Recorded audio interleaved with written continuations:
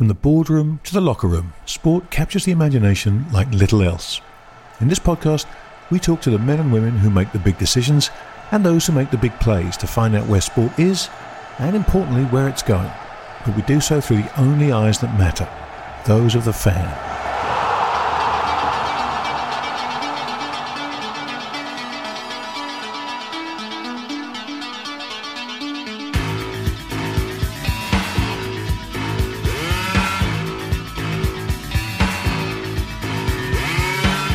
You're about to listen to our new show, The Groundsman Conversations, which is brought to you by Sports Digita. Sports Digita is a cloud-based presentation platform for rights holders, agencies, and brands that brings your story to life with immersive, exciting, easy-to-create proposals and presentations. Used by more than 50% of teams in the top leagues in the US, Sports Digita's technology enables partners to ditch PowerPoint and Keynote and create powerful presentations of their own that provide tracking analytics to help you understand the performance of your prospecting, cutting through the crowded marketplace to win business. So go to sportsdigita.com to book your demo. Welcome everybody to another edition of The Groundsman, brought to you by Are You Not Entertained and our friends at Sports Digita. Joining me, as always, my two fellow slackers, Roger Mitchell and Giles Morgan. Rog, how are you, my friend? I'm good. Recovering a little bit from last week, but strength coming back. Very, very happy. Well, we'll talk about last week in a minute after we've welcomed the captain to the show, Giles Morgan. Giles, you seem to have been given a very strange middle name. Yes, the Dilwyn is my middle name. I've been hiding it from the world for some time, but it's sort of out now. So it's a nice name from Mid Wales. I inherited it from my grandfather, Ewart Dylan Morgan, and it seems to have passed through the generations. So there you go. I'm not really a captain. I'm actually a Dilwyn. It looked to me like one of the boards on Countdown when I first saw it. I wasn't quite sure if we were supposed to make words out of it and see if Roger and I could outscore each other.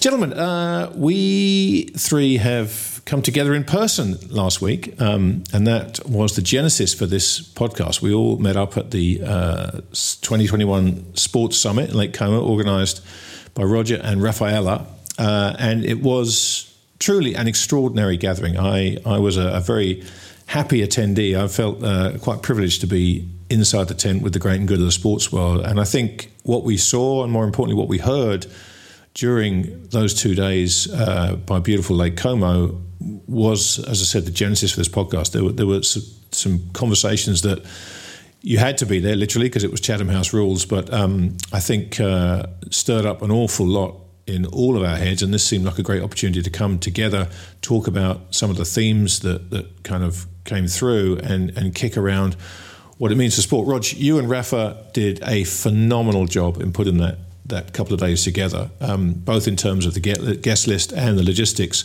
So let's come to you first and talk a little bit about your takeaways from the Sports Summit.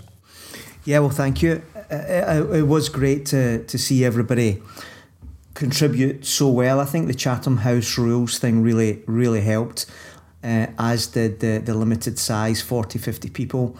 From the very first moment and the first morning, people just seemed to drop their guard and be very, very honest. We split the conference into three themes, really. The first one was, has sport reached its Elvis Presley, or if you want, Sex Pistols moment, where what we thought was real, if you continue the analogy, jazz music, crooner music, is going to be wiped away by an Elvis Presley or indeed a John Lydon, blowing away all the old institutions, all the old ways of thinking.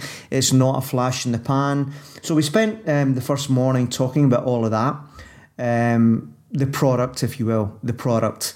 Then in the afternoon, we talked about how does sports leadership try and manage that, take it to a safe port, the reality as opposed to the narrative, the Kool-Aid, and what really was real. And then, and I think, this is what you're alluding to, Grant, and the second day, we took that product and we tried to find market fit with finance obviously being the people that you had to convince that you had product market fit. And, the conversations on the second day, both microfinance but also sport tech micro, I think really energised people. So all I can say is I want to thank everybody that came, especially you two. It was a culmination of what we've created over 3.5 years. The community felt very comfortable. They all said they felt as if they were coming to almost like a wedding party or a really good dinner party. There was no feel that it was a conference at all. It was just a lot of our network, colleagues, friends, and startup clients all together. And from the moment Giles welcomed them on Wednesday night, it just went really, really well. So I'm really happy, Grant. Yeah, we'll talk about some of the stuff we've heard while staying true to the Chatham House rules, obviously. But Giles, just a few reflections from you on what you saw and heard. Well, I've gone up about 1.5 inches in trouser size, which is testament to the very fine food that you can find on the banks of Lake Como and the brilliant hospitality that Roger and the team found for us. I felt literally like a truffle pig. It was magical. But on a more serious note, I think we've all been to many conferences, spoke at many conferences, been at many gatherings in all of our careers across all the different sectors we've worked in. Not to see one PowerPoint, not to see one document, and more importantly, no one selling to anybody rather than just conversing and sharing in an open way was so refreshing for me, because rather like this podcast, it was educational, but I think everybody found it educational. And I don't care whether you're, we had a very, very senior ex-banker from Goldman Sachs who spoke very eloquently. And he came away saying that he had learned so much. And this is a guy, people at Goldman's tend to have invented, they've kind of split the atom, most of them, and they've done it all. And he was very, very humbled by it. And I felt that was something very special. And when you guys set out with this podcast, what it seems to do for people is to educate all of us. It's not putting us or the experts in a place of superiority. It's putting it in a conversation where everybody can learn from the community. And I think if Are You Not Entertained has become anything, it's a very powerful community of people who are there to listen and learn.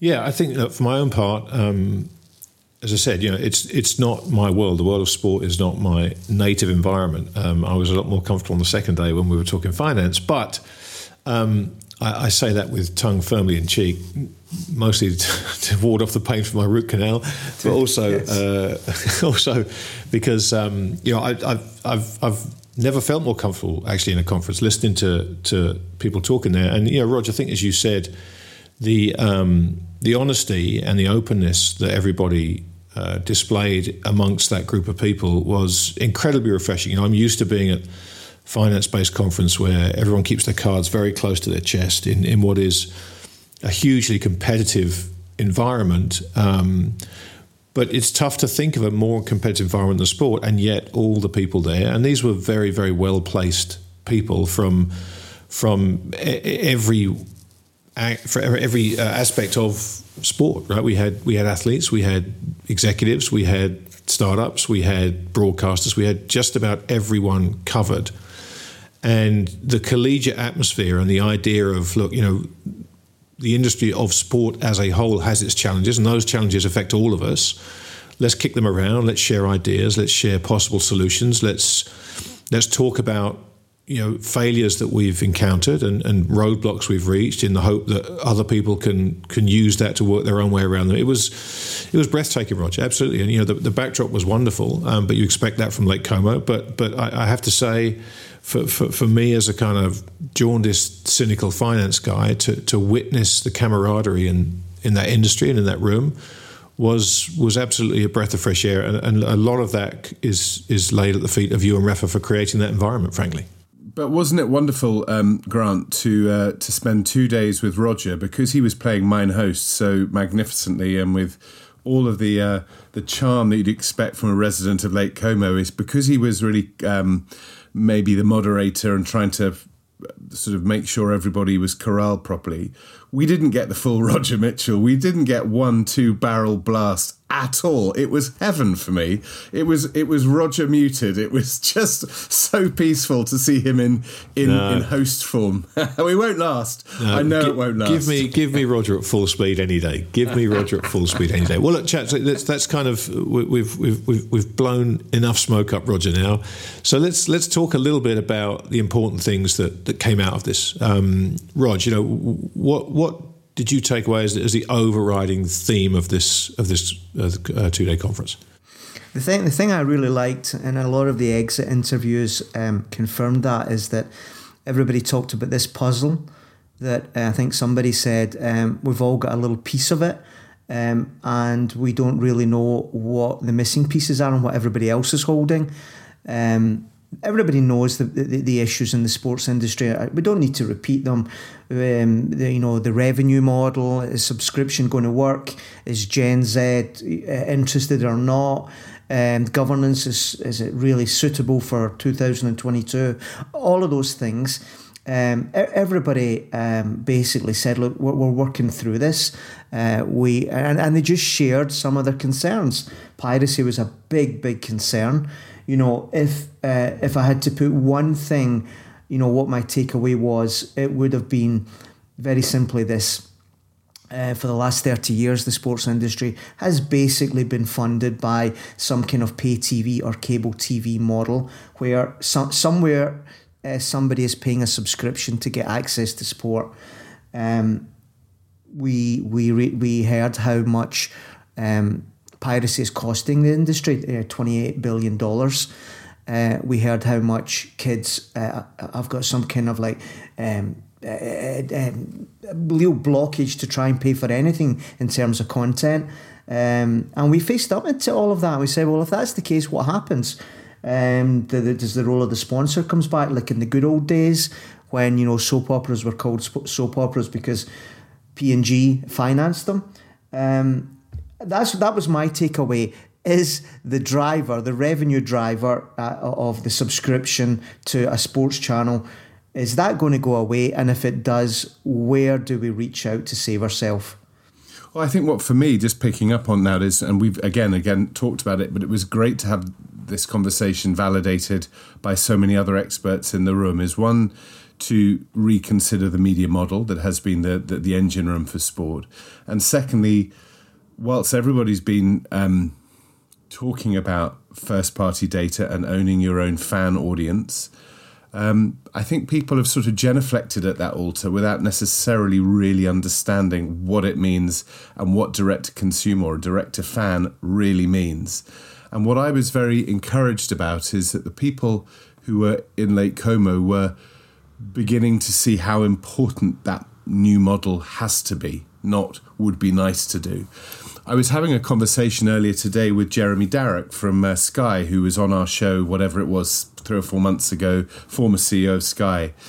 And he was talking about how narrow an industry the sports industry has been for so many years. And really that in finance terms, most of sport is still quite a cottage industry. Sport, because the brands are so big within sport, the implication is that the businesses are so big. But in fact, sport hasn't invested in the way that a Procter & Gamble or a Unilever or an HSBC have in other areas. Therefore, we look at a mighty football club that has supposedly billions of customers, but they're not billions of customers. They are fans not converted into customers. And therefore, a lot of the investments that other businesses, particularly in retail, FMCG, would have made to build their businesses, particularly in the digital era, sport's been very much behind.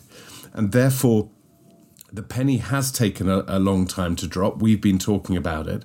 And I know right now it's the Leaders' Conference going on in London, which is one of the major conferences in sport. And I suspect everyone will be sort of knocking out the data thing again and again. But I still don't believe that the big businesses haven't really invested in their audience to get them through the other side. And that will be, as we start dealing with the future and the very turbulent times ahead, and I know we'll talk about that in a second, if you don't know your valuation of your customer base now, at a time when the waves have been a bit choppy, ain't seen nothing yet. if you can't know your audience and really know your audience, I think there's trouble ahead.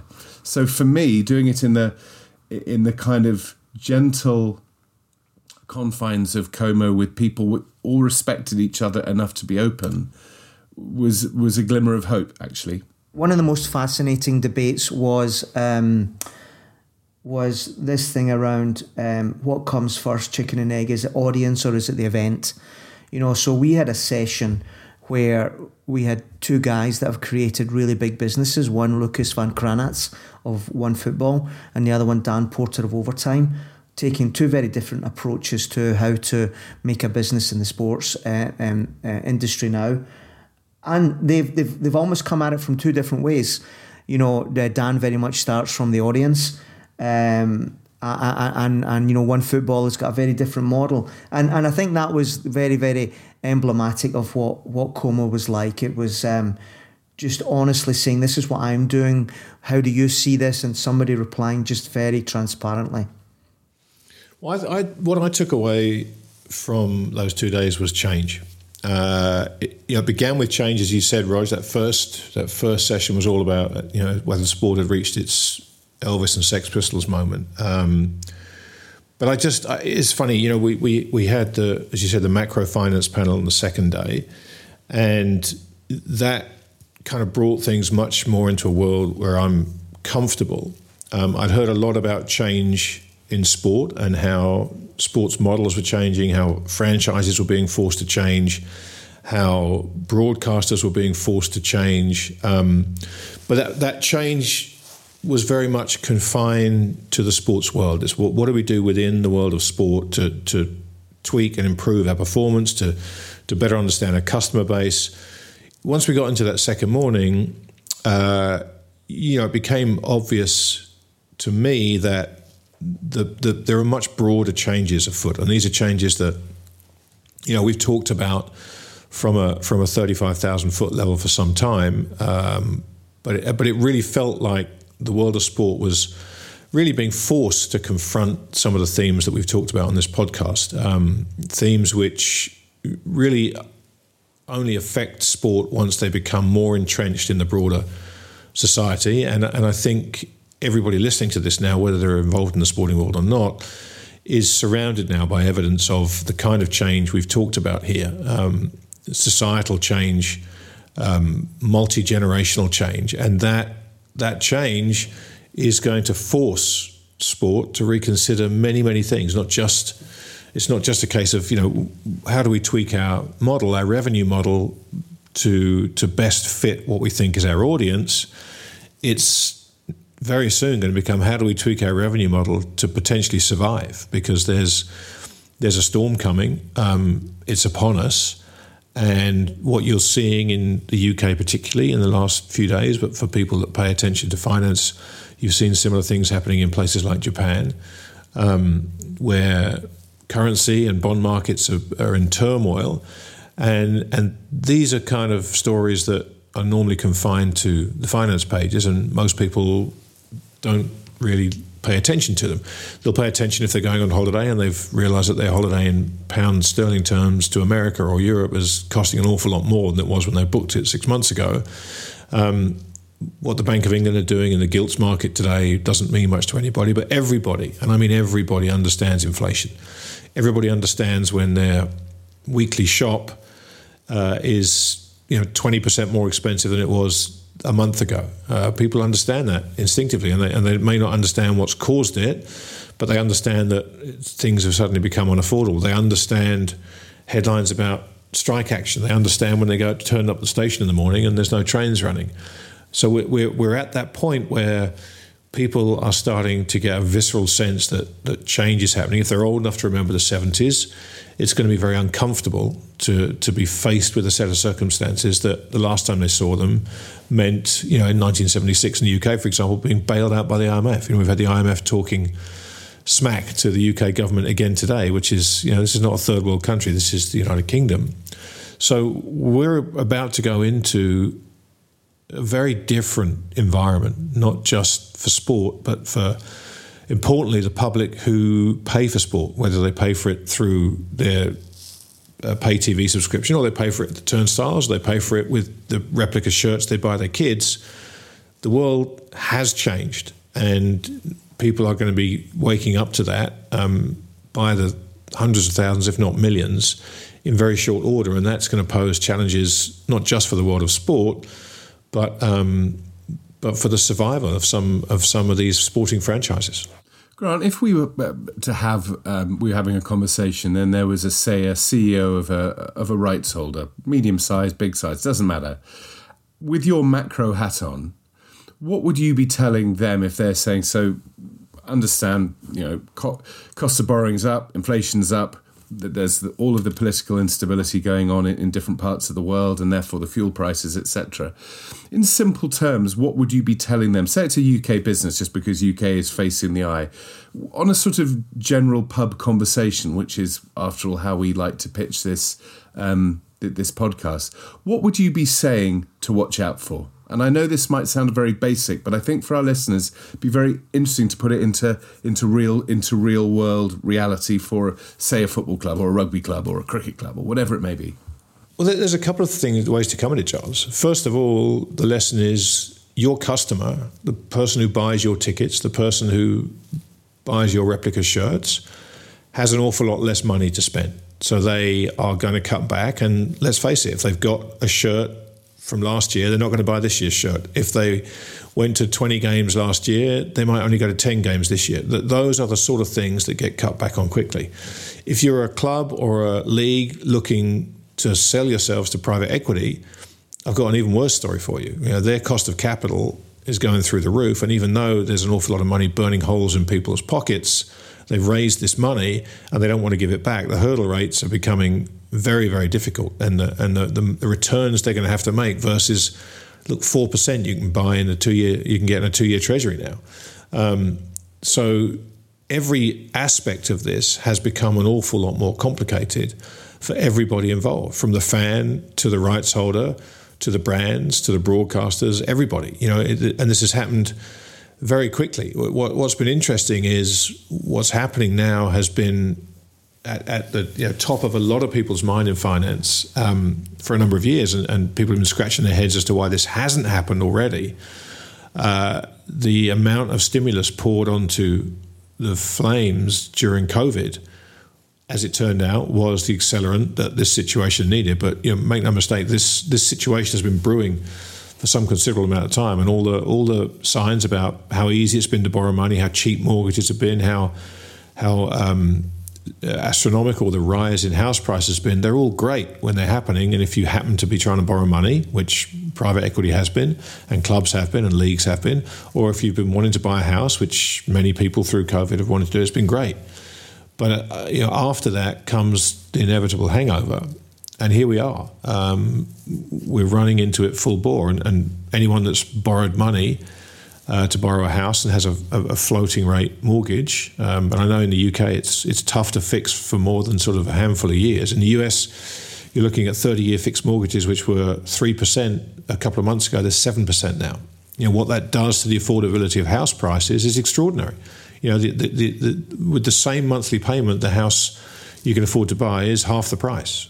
And that will feed through into house prices because the people who are borrowing the money can't afford to buy those houses anymore. That's going to ripple through the UK. They've made this stamp duty cut again. We're already seeing it in extraordinarily overpriced housing markets like Canada, Australia, New Zealand. We've seen house prices already fall double digits there, and there's more to come. So, the world changed some time ago, but it's only really becoming apparent to people now because that change is being reflected in the price of groceries, the price of petrol, the price of heating their homes, necessities. And this is incredibly important to understand because this change, when you get faced with it, you don't have an option. I've told this story many times, but it's such an important one. If there's one person that hasn't heard it, I'm sure it'll stick in their head. But I interviewed a guy called Jeff Gundlach, who anyone that inhabits the world of finance will know. He's known as the Bond King. He's a very, very shrewd investor and a very smart man. And he said something to me that stuck in my head from 6 or 7 years ago. He said, we were talking about fear and greed as the two driving forces of the stock market. And the reason I was saying was that the reason that stock markets go down aggressively and kind of go up incrementally is that not everybody is greedy, but everybody gets afraid. So when fear takes over, everybody's afraid, and so the market goes down. When greed takes over, some people just aren't really paying attention, so it goes up a lot slower. And what Jeff said was really profound. He said there's something more powerful than fear and greed. He said, and that's need. He said if you need to do something, you don't have a choice. And people need to feed their kids. They need to put a roof over their heads. They need to put petrol in their car to go to work. So they don't have a choice but to pay these higher prices. And that means cutbacks elsewhere. And if you think that sport at times like this isn't one of the most disposable industries, then you're whistling past the graveyard, I'm afraid. And the price of taking a family of 4 to a football match or an NFL game or a baseball game or an NBA game or a day out at the Open Championship, that price is, and has been for some time, unaffordable in a world where energy costs are higher and housing costs are higher and food costs are higher. And we've hit it in very swift fashion. So that's going to come as a shock. So this stuff hasn't rippled through the world of sport yet, but it's coming.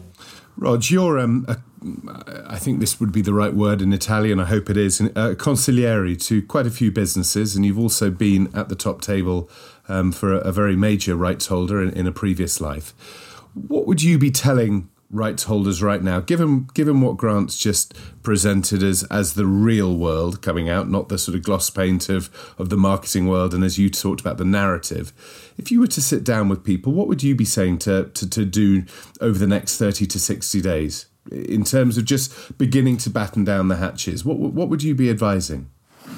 It's a good question, and actually my experience is directly related to a moment like this.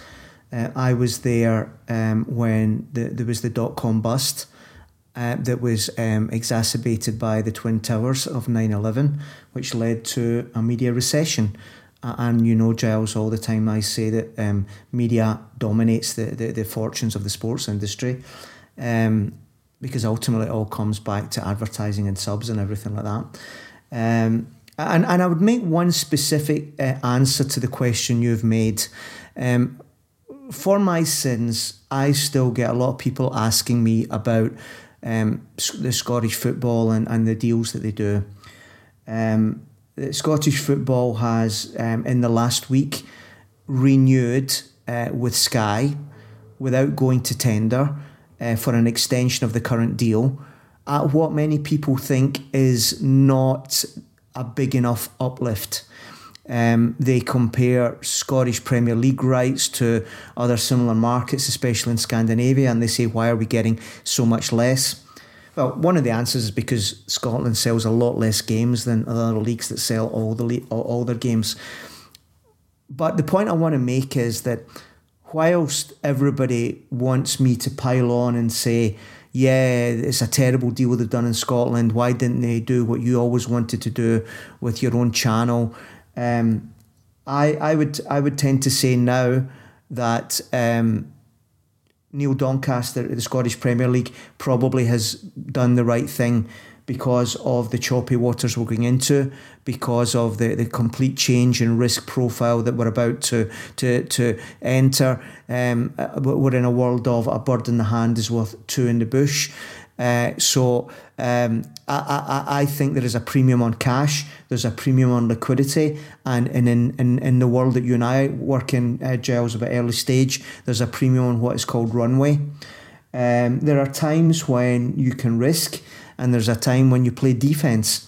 And for everybody now, I have been saying this, I've been saying this for a long time to my clients. The world is changing. Think a little bit more about raising money in a different way, the right way. All of that, I just think that it's been a wake-up call the last couple of days or weeks or maybe months. But that's what I'd be saying to them, Giles. I would say there's a moment to risk, and I've always been a risk taker in life. I love it, but there's a moment where you just hunker down. You circle the wagons and you ride out the storm. And it's interesting to me, all of this, is that having worked with many rights holders, worked really exclusively in the sports industry for 30 years, and this is to not decry the sports industry. There's a lot that's wonderful about it. It's a passion industry. People are teamwork tends to be very high in the sports industry. People like working together. They understand the ethos. But it seems to me, and this is sort of conversations I've been having with former colleagues at HSBC, is that right now, this kind of conciliarian and mentorship for senior executives in the sports industry is going to be very, very important, because a lot of people will not have seen this before. They'll have expected that money up front from sponsors who were willingly happy to throw money in without any real return on investment. Well, that ain't going to be continuing anytime soon. In the old model of sponsorship, it was the first to go in a downturn because no one could prove the value. Unless you're a smart sponsor that has figured out the audience through data, and most haven't, then that's going to be chucked under the bus in the next 18 months. It just will, because marketing directors, or rather CFOs, will be going, sorry, you can't prove it. If you're not dealing in performance marketing, then we're not interested. So that is a problem. You've got, who knows what media costs are going to be, but two in the hand is, as you say, probably wise. If you haven't got that, there's a problem there. Ticket revenue, merchandise revenue, all of these costs begin to shrink. And it feels to me that there may be some, we've just seen with what we've seen happening with Worcester Rugby Club, which is a small rugby club, but that wasn't even in a downturn, and it was disastrous. So I feel right now, if I were a CEO of a rights holder, I'd be looking around for some wise guidance. And I'm not pushing anything or anybody, but just this is the time when you need to understand what it's like when things get bearish, and it is bearish. Yeah, I'm a finance guy, and there's different types of finance guys, and there's different moments for finance people in business.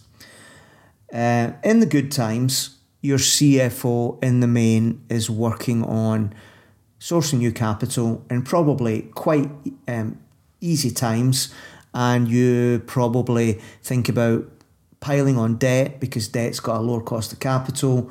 You do a lot of fundraising, you buy back shares and you take on more debt, you lever up. That's what I call strategic corporate finance when the cost of capital is low. And I think that's been the world we've been in. Sports not really had to deal with that because they're just the recipients of other people doing that in the media sector especially.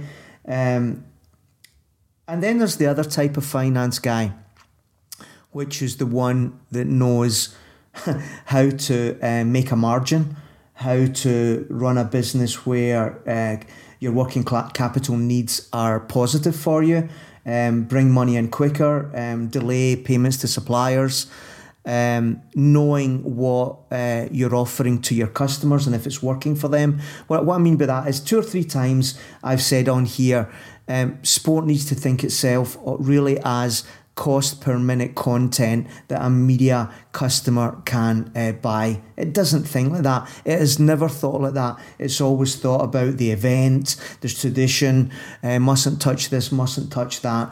But now they're going to have to say, what I'm putting on as my sport, is that cost-effective content for my customer, which in the main is a broadcaster. And to do that, you need really good finance guys that are a different breed. Very few can do both ends, can do the strategic corporate finance end, and that really like hardcore operational, really finance director more than CFO, if I can make that distinction.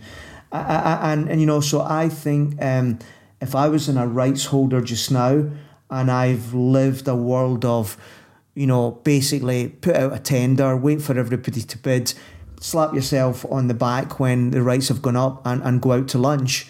I would be tooling up now, Giles. I would be tooling up with hardcore finance girls and guys and saying, protect me.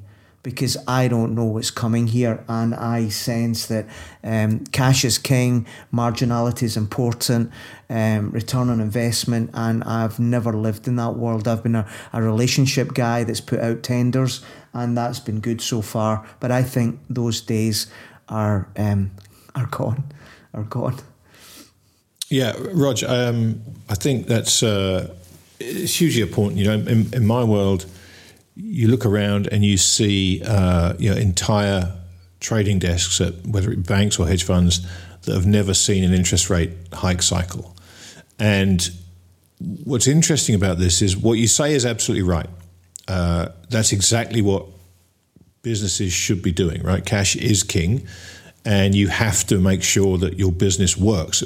All the time you could borrow money for zero cost, your business didn't have to work, which is why we saw companies like Netflix go out and spend hundreds of billions of dollars on content, because they could always go and borrow more money, and eventually Such a great we'll get point. so many customers that then we'll start making our money. And that works when you can roll your debt over for no money and you don't have to earn a return on your capital because you can borrow more. That's worked, and it's worked for such a long time now. For 20 odd years you've been able to do that, constantly roll your debt over.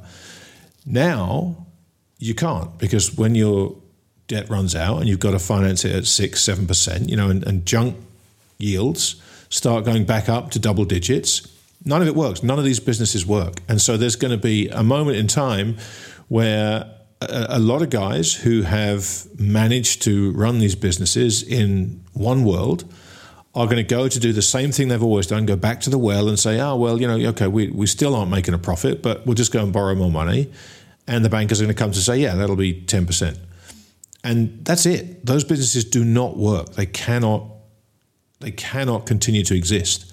We haven't reached that point yet, and there are still guys running these businesses who either don't understand that the world has changed or can't wrap their hands around the ways in which it's changed.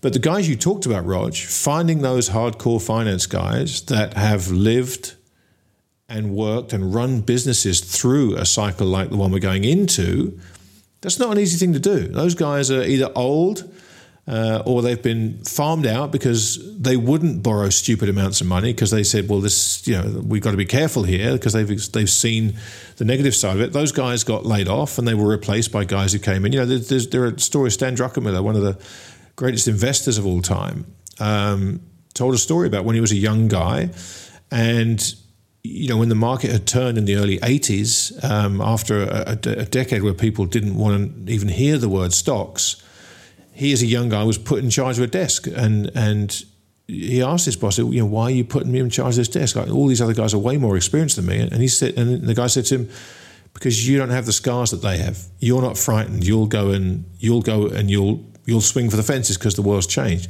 Same thing's happened, but just in the other direction. You've now got C-suites stacked with people who are happy to swing for the fences because their incentives are aligned with their share price going up, and they can borrow money, it's fine.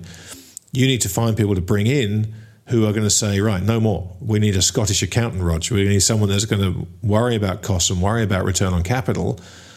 Where are you going to find those guys? Because they're all 60, they're all 70. They're either retired, they're disillusioned.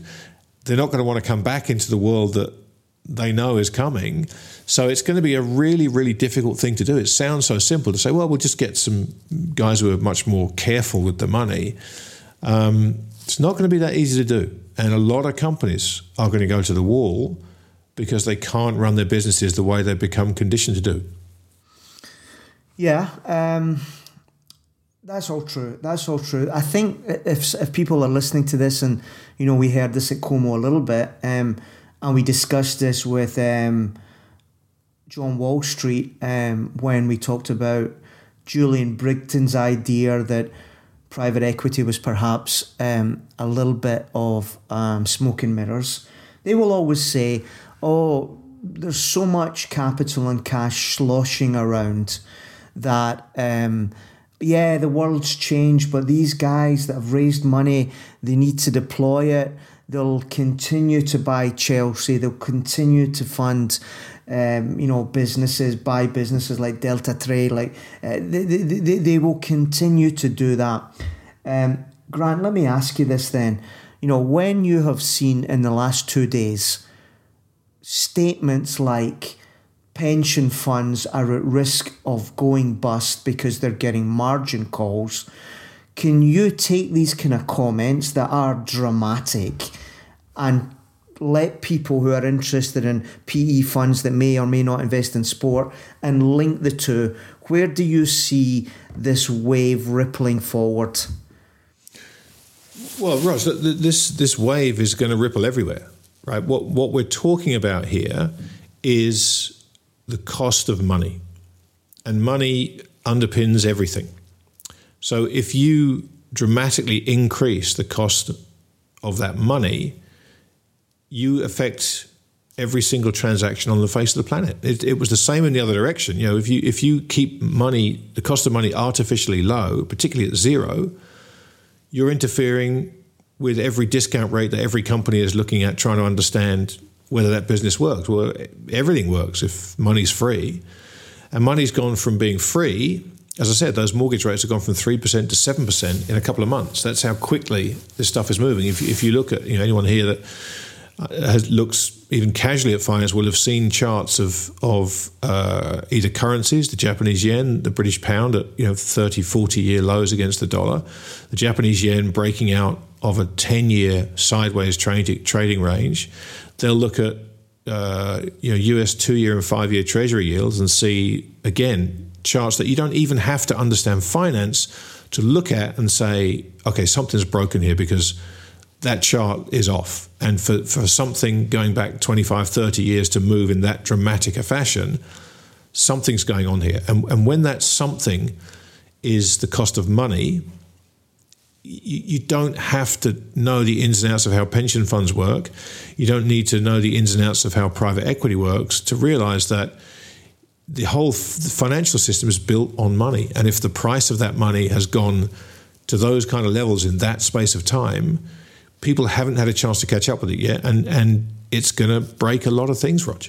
Yeah, and that's been our theme for about a year, Grant. We've been saying this, but the answer has always been, and this is what I want you to answer specifically, the belief that various private equity funds all around the world have raised billions over the last 5 years, and even if rates have gone up, they're going to have to deploy it anyway. Or are they just going to give their money back to their limited partners, their investors, and all of a sudden the wall of money that sport has benefited from all of a sudden isn't there anymore? Both of those outcomes are going to happen. There will be unscrupulous guys that want their fees and will invest this money and figure, look, we've got 5 to 7 years to get this right. And hey, look back 25 years, there wasn't a 5 to 7 year period where this wouldn't have worked out. So, hey, it'll be fine. Don't worry about it. And it's tough now, but the money's locked up. And there will be guys, older guys, more risk-averse guys that say, we're not going to be able to do what we've done for the last 20 years, and I don't want to be on that hook. And they'll give the money back. So, it's not an industry-wide decision, Rog. It comes down to the people involved now. This comes down to who have you given your money to? And if you've given it to the wrong guy, then that may not have mattered for 20 years because the rising tide lifted all boats. But if you've given your money to the wrong guy now in this environment, you, for the first time in a long time, have to face the prospect of not getting it back with a juicy return. In fact, getting it back at all becomes the main thrust. Grant, this is sobering stuff, and you've been bellwethering this for a long time. Both of you have been. So this isn't new news, but it's still sobering. And I work in narrative. In my mind, I've got Joseph in his Technicolor Dreamcoat. We had 7 bumpy years and then 7 crap years. But Joseph, being clever, he prepared through a dream to get the Pharaoh prepared so that there were 7 years weren't too bad. Well, I'm not sure that happened. And I'm not sure there is preparedness because that's been the reality. So my question is, how long, and this is impossible to answer, I know this, but I'm just intrigued from you both. How long does this last for? Is this are we in for a long haul? Is this 2-3 years? And what can be done? As you say, they're battening down the hatches, etc., but there's going to be a lot of people just not prepared. But how long does this last? Or is that impossible to say at this point as a macro guy? Grant, can I take that one? I'd like to talk a little bit about you. Grant, in his day job, one of the podcasts he's done is called The End Game, which speculates and has speculated for many years about how this ends. And the context to that, Giles, I need to explain to you. In the old days, there was something called the business cycle, which was a natural thing. There was boom times. People then invested too much. That created overcapacity. That led to recessions. And there was Scott Galloway, actually, Prof. Scott Galloway said yesterday was the cleansing effect of a recession that brought everything back into kilter. That is the world of macro and indeed micro that my generation of businessmen and financiers grew up in. The business cycle. What has happened, and I hope people can follow this, I think it's relatively intuitive. What has happened, especially since 2008 and the big financial crisis, is that central bankers have tried to avoid the business cycle in the part of recession. They have said that is a horrible thing. We can't afford that because debt levels are so high. We need to kick the can down the road. Anybody from a finance background will start nodding now because these are all the phrases that have been used. Kick the can down the road, avoid the business cycle, quantitative easing, which is money printing to keep demand going, build growth on the back of new debt. That is what our leaders in the financial markets, the central bankers, have done for the best part of 2 decades. One could argue almost since the dot-com bust. So when you say how long does this last, I'm going to throw it back to you, Giles, because, let me take the example of the UK. Rather quaintly, the UK was hoping to reverse its money printing, going from quantitative easing to quantitative tightening. That was the stated plan of the Bank of England. What they did yesterday is they threw that out the fucking window. They just said, we are back in quantitative easing. So when you say how long this is going to last, it's how long can central bankers continue to kick the can down the road? And Grant, for many, many years, has said this is all fine and good with one proviso. When inflation hits, they are between a rock and a hard place because to control inflation, you have to raise interest rates. That's what's happening now. So I would just like to say that Grant is so respected in the serious finance community because he's been saying this would happen, and the end game has been his flagship meme, and now it is the moment for exactly that. Well, that's very kind of you, Roger. I'm certainly not alone in my long-term scepticism about all this. But look, it's not like there's any end zone dancing going on. This is something I've hoped for a long time I'd be wrong about. But I think what's happened in the last couple of days, your point about the Bank of England, what they're doing, is very interesting because we've seen the UK get into trouble. We've seen the pound. We've seen the reaction by world markets to the Chancellor's budget and to Trustonomics, as they've predictably been called, I suppose. We've seen the Japanese yen. We've seen the market's reaction to what the Bank of Japan is doing. And the nuance of this is that your point is right, Roger, though I would argue it goes back way further than the .com. This goes back to Greenspan in the 80s and the response to Black Monday in 1987. But this idea that, we'll cut interest rates, they did that for 20 years, and every time there was a bump in the road, they cut interest rates, and it worked. Then it started to not work. We got to 2008, so they started quantitative easing. That worked. It compounded the problems. It didn't deal with any of the problems. It just masked the symptoms. Now to see what's happening today when they've instinctively gone back to quantitative easing, and what's happening with the pound now is the market telling you, interesting, that's still all you've got. Well, now we can see the whites of your eyes. And so now we haven't taken on the central banks. We haven't taken on the pound, because obviously printing money to buy your own debt is always going to be reflected ultimately in the value of your currency. But because markets haven't taken central banks to task through the currencies while they've done this, people assume it can go on forever. Now the markets sense weakness. They sensed it in the Bank of Japan, and they took the yen from 120 to 145. The Bank of Japan's had to intervene. They've taken on the Bank of Japan in the bond market. The Bank of Japan said we're going to peg the 10-year point on the yield curve at 0, and we'll buy as many bonds as you want to sell us, i.e. we're bigger than you, so come at us all you want, we're going to just stand there and buy them. They did that for a while, and eventually the markets started now challenging them, saying, well, we're going to start selling and see how many you can take. The Australian Central Bank did the same thing with their 2 or 3 year bond. They pegged the interest rate. They were forced out of it, and the interest rates there tripled overnight. So central banks are now weak. And the fact that the Bank of England has come in with the same old play, expecting it to work again, this is where things get very, very interesting, because the market's now saying, right, we now see that that's all you've got.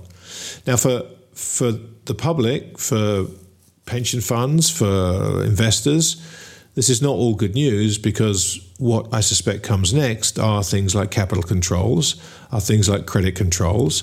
There's a name for it. It's called financial repression. And if anyone listening to this doesn't know what that is, it's worth looking it up. It basically means that restrictions are going to be put on you and what you can do with your money.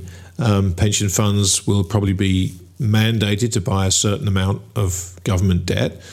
None of this is good for currencies. None of it is ultimately good for anybody but the central banks in trying to keep the veneer of stability apparent. But we've reached the end game, it looks like. We've reached the phase. It's not just something that happens overnight, but we've reached the period where central banks are now being challenged, and they will have to come up with ever more creative ways to restrict the ways in which they can be attacked. And that does not bode well for investors. It certainly doesn't bode well for savers. And so, the next phase of this crisis is about to begin. And all the things we've talked about, Rog, over a number of years now, are going to change the way everybody in the sports world is forced to think about what they do with their capital. And this is not going to be good for rights holders who figure that their club, their league, their product is worth today what it was worth last week, because it just isn't. Well, this is salutary. It's very sobering, and I think I have to lighten the mood before we go, because for the last 4 days, 5 days. When did Kwasi Kwarteng, he made his announcement on the Friday, whatever it was, when we were all in Como. And what neither of 21st. You know is, so ever since that announcement was made... 23rd. 23rd of September, I have been feeling magnificent and huge guilt that all of this in the UK might be my fault, the whole thing in the UK. And I say that because I was at junior boarding school with Kwasi Kwarteng. And I was 4 years... Well, I was also at the same school with George Osborne. He used to be called Gideon, but he became George. But that's another story. But Kwasi Kwarteng arrived from Ghana, aged 8 years old, and he arrived in my dormitory at my boarding school. This is a true story. I'm 12. You sure you want to go any further, Giles? I'm just wondering where this goes now. No. And I was then. This is live. About the same size as I am now. And I used to think that it was good fun in the dorm for pillow fighting and to, just get things going. I was the rugby player. Anyway, this big young lad called Kwasi Kwarteng comes in there, and he's 8 years old, and he is very, very ebullient. He is good fun. Anyway, he takes part in a pillow fight, all good fun, and I absolutely slug him one, and he goes spinning across the room and has to go and see matron, and it's all a bit of a not good first night. But anyway, he gets through it, and he's a good lad. But I felt a bit of guilt ever then that maybe I knocked some brain cells, and maybe it's all been my fault. But thank God for you, Grant and Rog, much that you've explained it to me and all our listeners that actually it may be beyond Kwasi Kwarteng and Giles Morgan, the pillow fighting Meister from southwest London. Giles, it should be me thanking you, frankly, because instead of long, boring, complicated answers, I can just now say, you know why all this is screwed? Because my mate Giles Morgan hit Kwasi Kwarteng with a pillow. That's way, way easier. Thank you, mate. I appreciate that. It's a huge pleasure. Yeah, just cut to the chase. It's always the best. Well, way. Gentlemen, look, we've reached the end of another hour. Look, this is fascinating stuff, and the beauty of this, I guess, in some ways, is that this is the beginning of something, not the end of something. And look, I don't think we should trivialise this. We are living through history, and it'll be interesting to, kind of keep track of this as it unfolds, because what I suspect is going to happen next is going to be something that very few generations have lived through in the past, and we'll be able to document it. It's not all fun, but hey. Yeah, what I'd like to do, gentlemen, actually, because this is where you two are in your sweet spot, is over the next few months with the Groundsman, I think it would be really helpful if we have little segments where you just give a little update on where we are, because this is all happening in really in warp speed now. And I think every month just giving our listeners a chance of where things to go to understand on a global level and a macro level where it's going will be very helpful. Well, and I'd like to suggest that at the next sports summit, Rog, at the end of all the sessions, we have a pillow fight. Yes. I'll win. I'm on Giles's team. I'm on Giles's team. Well, but let's seriously, let's take Giles's point there for a second, and everybody has listened to what you've said, Grant. You take a deal like Jerry Cardinale buying AC Milan, and I'm not giving away any secrets from Como here because this is in the public domain. He's got vendor finance from Singer from Elliott. Yeah. Now that's not a guy you want to be owing money to. This is a guy who, when the Argentinian government owed him money, he sequestrated a warship or something. I mean, like, this guy doesn't mess around. So one of the things to watch out are all these football clubs that have taken on debt over the last few years. Milan's one of them now because that's how Jerry's financed it in a lot of ways. And they all of a sudden might be no longer hosting their banker in the box and talking about what's on the field. I sense those conversations might be slightly more tricky. Look, what I would say is this. There are an awful lot of very smart guys in finance, and Jerry is absolutely one of them. It doesn't necessarily mean that everybody's screwed. It means the people with vision will have put stipulations in contracts they've signed and deals they've signed that take into account the potential of what we're seeing now. So it's not just a blanket, everybody who's borrowing money is screwed and everybody who's lending money is screwed. It just doesn't work that way, right? But that's the stuff that will come out in time. The people who've signed bad deals will know about it, right? And the people who've signed good deals but can't collect on them will know about that too. But it's going to come out in the fullness of time. The one thing I would say is, I'd much rather have Jerry Cardinale invested my money than the government of any country. If you're on the other side of a trade with the government, I guarantee you're the smarter guy in the room. These governments are inept at best, and foolhardy at worst. And so everything they've been doing and all the stuff the policies they've been putting in place have been designed, to your point, Rog, to kick the can down the road and keep the wheels on this thing. And it works for a while until it doesn't. And when it doesn't, all the ridiculous deals you've made, all the stupid decisions you've made to try and keep the status quo instead of taking the pain that previous policies dictate needs to be taken in order to cleanse the cycle, as you said earlier on, it all shows up. So, as I said, I'd much rather back Jerry Cardinale with my money than I would Liz Truss or Giles's pillow fight buddy. Anyway, gents, look, that's it. That's it for another show. For those of you watching this live, thanks for joining us wherever you are in the world. We appreciate every single one of you. Our thanks to our sponsor, Sports Digita, for helping us put this on at short notice. And our thanks to you, Roger Mitchell and Giles Morgan, and Sean in the background for all the technological genius he's done in making us all appear in the same box in the same window. If you don't follow us already, we will release this as a podcast in a few days if you want to listen to it again. It won't be heavily edited, I don't think. Maybe the pillow fight story won't make it. Who knows? Giles might want to retract that. But you can follow us in the meantime on Twitter. If you don't do so already, you'll find us at EntertainedR. That's the word ARE. You can find me at TTMYGH. You can find me, Giles Morgan, at Giles Morgan 71. And you can find myself at RPM Como, as in the lake. As in the lake. Gentlemen, andiamo. Andiamo. Ciao, ciao. Thanks, guys. Bye-bye.